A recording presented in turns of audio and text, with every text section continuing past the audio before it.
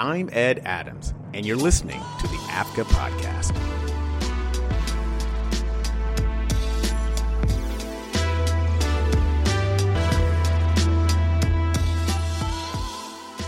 Hey, what's up, everybody? Welcome to another episode of the AAFCA Podcast. And today, we dive into the film, The Hate U Give. I'll explain more after the break.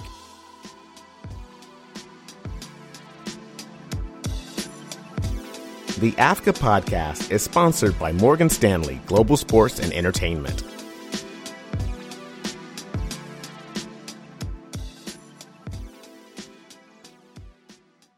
Trying to make some sense out of it. It's thug life. The hate you give little infants. F's everybody. I know what it stands for. What do you think it means? I think it's about us. Us who? Black people. Poor people, everybody at the bottom. Right, you want it? Pac was trying to school us on how the system's designed against us. Why else you think so many people in our neighborhood deal? They need the money. Yeah. And ain't no real jobs around here. So they fall into the trap. The conversation you just heard is taken from the film The Hate U Give. In that clip, Star, played by Amandla Stenberg, is discussing her anger and frustration with her father, Mav, who's played by Russell Hornsby. The movie, based off the best-selling novel of the same name by Angie Thomas, follows Star after her friend Khalil is killed by a police officer during a traffic stop. What follows next is a glimpse into the pain and struggles of people affected by gun violence. Told through Star's perspective, we see how this incident affects her, her family, her friends, her community, and the justice system. This film is intense, and the person responsible for bringing all that energy to the screen is director George Tillman Jr. George, who most people know from the movie Soul Food, both the film and television series, and also the Barbershop movies, has been telling stories about the Black community for over a decade. As a director, he has helmed movies like Notorious, The Inevitable Defeat of Mr. and Pete, but he's also directed television shows like Power, Luke Cage, and the award-winning series This Is Us. I had a chance to talk to George via Skype about the types of projects he's attracted to, his process, and the messages in The Hate U Give.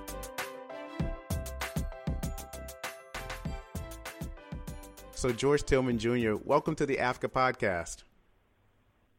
Oh, thank you. Thank you for having me. I appreciate it. Before we get into The Hate U Give, one of the things I wanted to talk about was you as a producer and what makes you tick.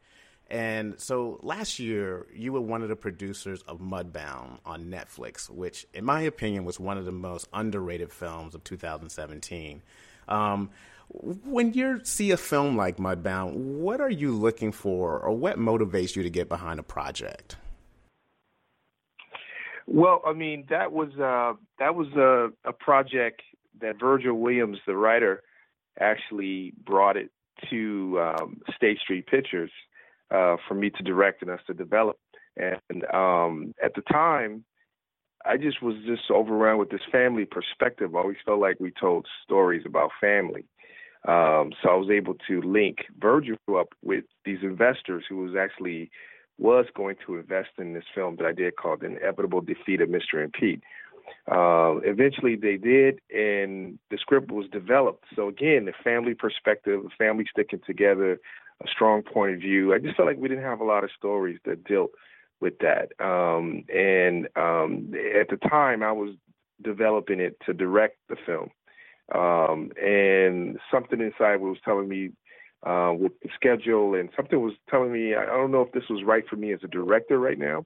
And then we became executive producers on that. And that's when Dee Reed came on, and she did an amazing job. Again, it was this ideal of having great stories, family, strong families, and how a modern audience could be able to take away from that. Okay. To piggyback on that, actually, you know, for people to know, you've worked on Soul Food, Barbershop franchise, Roll Bounce, and now The Hate U Give. But you mentioned family, but a lot of those films deal with tradition. And I was curious, Yeah. how important is tradition to you? Yeah, tradition is very important. I mean, I grew up in Milwaukee, Wisconsin. I had three large, strong families, and I had three, I had strong grandmothers, soul food dinners, church. We had grocery stores, barbershops. At the time when you raised kids, it was always a village. It was always me. And that's what I had. I had a strong father in the household, strong mom. So all those things, education, all those things were really taught to me very, very early on. And you can kind of see that, going through all the work. Even a film like Notorious that I directed about the biopic of Christopher Wallace is whatever, what her family brought from her coming from another country and coming to America. And again, is how do you use what you have to raise and to become a village, to become a family. And I think that's what I was able to be able to take away from my experience growing up in Milwaukee, Wisconsin, and then later living in Chicago, Illinois. Okay. So, all right, now that I've got that out of the way, let's get into The Hate U Give, because that movie, I just have to tell you, is phenomenal in the messaging, and it's so dense, and it's so much to unpack, and I'm hoping we can do that together. But when you first got the script for The Hate U Give, like, what was your first impression? Were you like, oh, here we go, or were you more like, it's about time?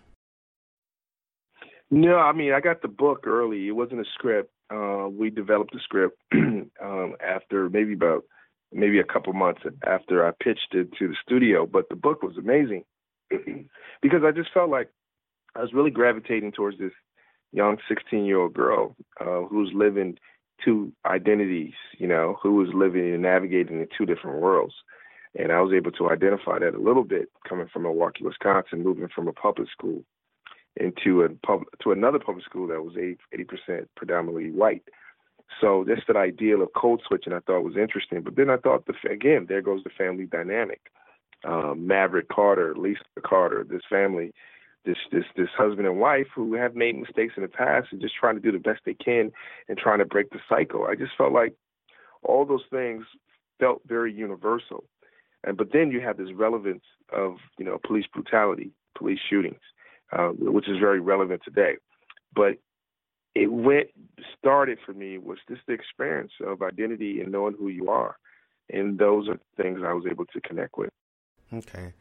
One of the first scenes in the movie that we see is the talk. For people of color, this is kind of an everyday existence. This is something that's a rites of passage almost for us.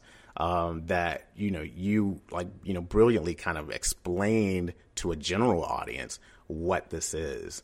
But I was curious, since you developed the script and when you're pulling this cast together and you're sitting at the helm of this project, how did you prepare the cast for what they were about to take on?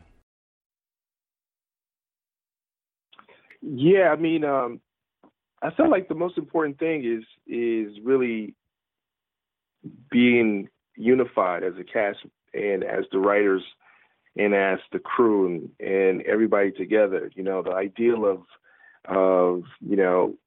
a lot of people did not know, outside of the culture what the talk was. That was something that was very, very, that came to me at a very young age through various family members. And very early on in the process was just getting everybody involved, being a collaboration, everybody bringing their own experience, everybody bringing their own thoughts to the material, to the collaboration. And you really find out, especially among the African-American cast and crews, that we all had very similar experiences. That's a thing that we felt that was very important, to be honest and create an honesty and truth behind the material. So for us, that became very important because the book was number one for so long. The book was number one for like 80 weeks. So how can we be true? How can we honor the material? But then how can we bring the honesty from our own craft? And that's how we bonded together through rehearsals and spending a lot of time together and really bringing the chemistry across. And those was the things that started just out of the love of the book, but outside of the culture. How can we make a change? How can we make a difference? How can we tell our stories? Okay. So because of that, I mean, there are some really tense and I would say very emotionally uncomfortable scenes throughout the movie, right? And as necessary as they are, they do trigger like something. I was kind of, for me, I was on the fence about, is this empathy or is this PTSD? And I kind of wanted to know what your thoughts were on that. In terms of the audience, in terms of what the audience walk away with? The audience reactions, because I remember there were people who were sitting next to me who were just clenching, and they were like, visibly shaken, and especially looking at men, you can tell that it triggers something, and it made me start thinking about. I didn't see it as them just being in the moment of the film. I think it triggered like a PTSD moment. Like they had that same kind of like shell shock about it. You know what I mean? Yeah, I felt like, Well, I felt like the most important thing what I wanted to do is really put the audience in Star's point of view. How would she feel the night where she get pulled over? As a police officer, by the police officer. And a lot of people, having to talk, you hear these things, but never being able to experience. So, and many people have been pulled over and have dealt with that. So you have the people, part of the audience who is familiar and knows, and now you're finally seeing it, the truth, and how it's really done and how racism plays within that. But then you have a part of the audience who don't know, who don't experience it. So putting it in her point of view, experiencing all these things in terms of what she sees with the police officer, what she sees in front of the television, being able to speak, and King telling her not to speak. All that is a dramatic roller coaster. And what I wanted to do is really walk in her shoes and walk what it's like to be African American in America, dealing with race, listening to friends who may say the wrong thing, listening to the threats, listening to and seeing the police brutality, seeing the anger, seeing the hurt. A lot of people see this on television and we become sensitized to what we see, but we don't understand and feel. So for an audience who don't know, I wanted them to be able to have empathy instead of sympathy, and then also with the African American audience or people of color, to be able to see and be able to show how we really feel, all the anger and the frustration, what it's like to be someone of color. All those things were just emotional roller coaster for an audience, but it's emotional roller coaster for us shooting it. You know what I mean? It was a lot of emotion, a lot of anger, and it was just always something emotionally. But at the same time, it was very just to come out of that and being able to use a voice was an amazing experience as an artist as well. Oh, awesome. And because of that, and these scenes, again, are extremely emotional, working with the actors, I would imagine you had to have some way for them to cope with those moments. I can't imagine Amandla in those scenes and then like you just say cut and move on to the next thing. There has to be some way, or was there something on set that when you had those really powerful moments, and I don't want to spoil it for anybody, but there are a couple. But what did you do on set to kind of get people to come down from those moments? Well, I think one of the best thing was that we really became a family down there, and I think it's because of those 2.5 weeks or 2 weeks of rehearsal that we have in spending time with one another, that we understood the material so much that we can be able to break in and break out. There are certain scenes like the shooting, the Khalil shooting, or like the actual final uprising with the police officers. Those are scenes, definitely it would be hard to get out of that during the day. And we shot those over multiple days. But what was very helpful was just having the experienced cast as well around the younger cast. Just having Russell Hornsby and Regina, Regina Hall was just amazing to have them there. Regina is very funny, and they were really like parents throughout the day and throughout the shoot, that we can be able to break that and be a family, be able to talk, be able to eat together, be able to hang out. And then when it was time to go to work, we knew it was time to go to work. So that only can happen if you really love the people that you're working with and you really establish something special, a bond. Sometimes you do a film, you're just in and out. And then there's some films sometimes when you just really do establish a bond and you're there for each other emotionally. And Regina Hall, I really give her, much respect of her craft, but much respect of her love and her humor and all the things that she brings. She was very, very helpful in having that and having that involved. Okay, that's good to know. She's an amazing actress, and she's a really good person too. Yeah, I was kind of curious about when you finished shooting and you saw the film for the first time. What was the scene that struck you the most? I really have to say it was two moments. It was really the party, when she goes into the party for the first time and she meets Khalil, she sees Khalil and she hasn't seen him in a while. That was the first scene in the book. And that was the first scene immediately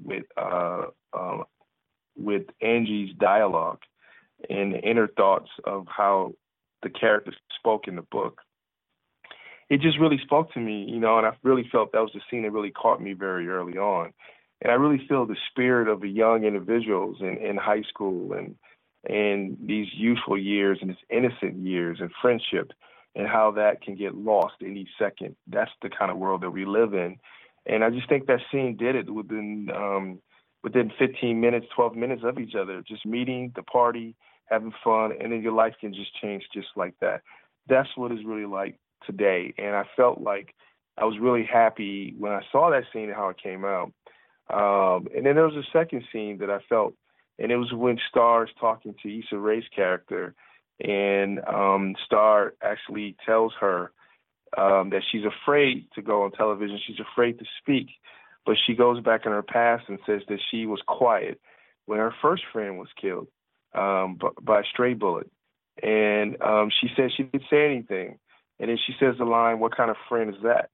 And that's part of her transformation, the beginning of her transformation, that she could be able to admit the things that she did wrong in the past and how she wants to be able to move forward. And it's a very simple scene, but it's a very human and it's very natural. And that's one of the things that we try to accomplish. If the audience feel like they're listening in on real people speaking, it felt like we did our jobs. And I was really happy with those two scenes at the first assembly cut that I saw in the editing room. Okay. So for people who don't know really how directors work, let's if you don't mind, let's kind of peer inside of your inner workings. So when you have a scene like that, when you're setting it up, what's going through your mind? What are you looking for? How do you create those crescendos or those kind of emotional moments? It's more than just the words and the actors. It's also how you position them. Can you kind of walk us through how do you create a scene like that? Yeah, I think the first thing is the most important thing is to really early on figure out what are you trying to say thematically. What is the film thematically saying? This is a film about use your voice. Don't be afraid of who you are. Under any obstacles and any things or issues that you're facing, don't let the truth waver. So you keep that in mind, your theme. So the theme is really implying what each scene is trying to say. And in what each scene is trying to say, you have to, as a director, find a behavior to get that across. And that's through blocking, and that's through camera position, and that's through working and talking to actors and how these lines are delivered and how these beats are delivered with the other actors that is in the scene. So once that is all established, you try to find the best way to get that across. Again, that's about, finding your truth. And finding your truth and how to start finding truth is about family. It's about being the support, the love. And sometimes it could be a difference. So that's why that scene to me was staged around a dinner table, which is, for me, where a lot of decisions that was made with family, a lot of decisions was made in my life. But the difference is there's no food, there's no drinks, there's no forks or silverware, there's nothing. All you have is just a family having a very tender time speaking.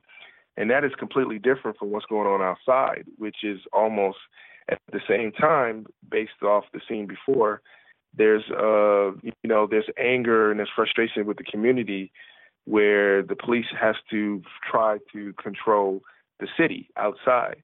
So outside, while that is happening, you have this very intimate moment with the family around a dinner table. So all that is building blocks and towards the bigger point of view that you're trying to say. And that's how you have to think as a director in your process and how you communicate with your actors. Kind of similar to that, in a sense, where we're talking about, this movie deals with truths and understanding your voice. Code switching is kind of a parallel to that, right? You have to find your voice by being different people. And I was curious, even at this stage in your career, do you catch yourself code switching, and how do you cope with that when you're dealing with Hollywood and on both aspects of it?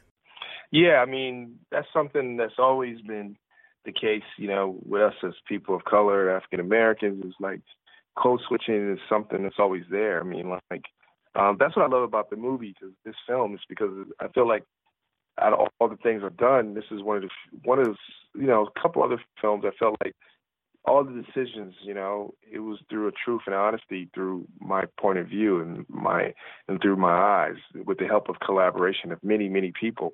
But I felt that, in Hollywood, was working as an African American, especially coming in 1997.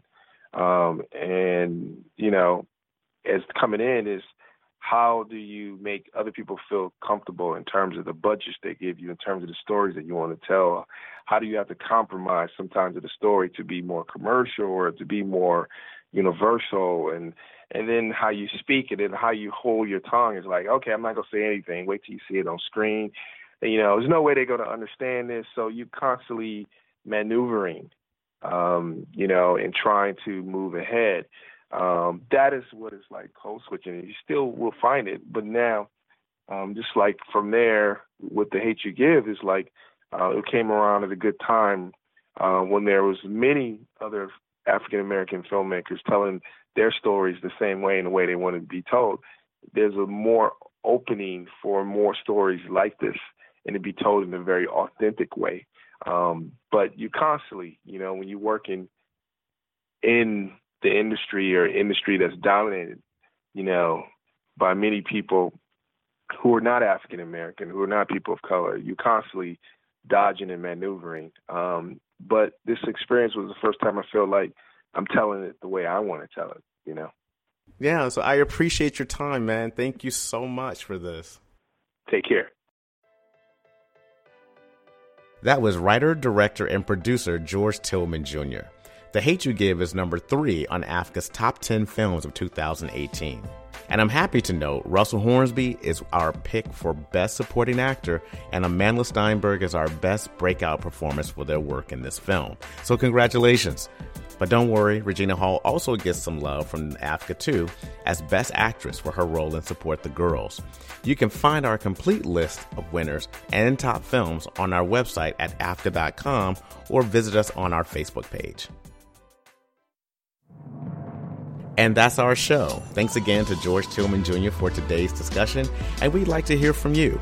Share your thoughts on the show on Twitter at TheAAFCA or visit us on our Facebook page. And until then, keep your head up.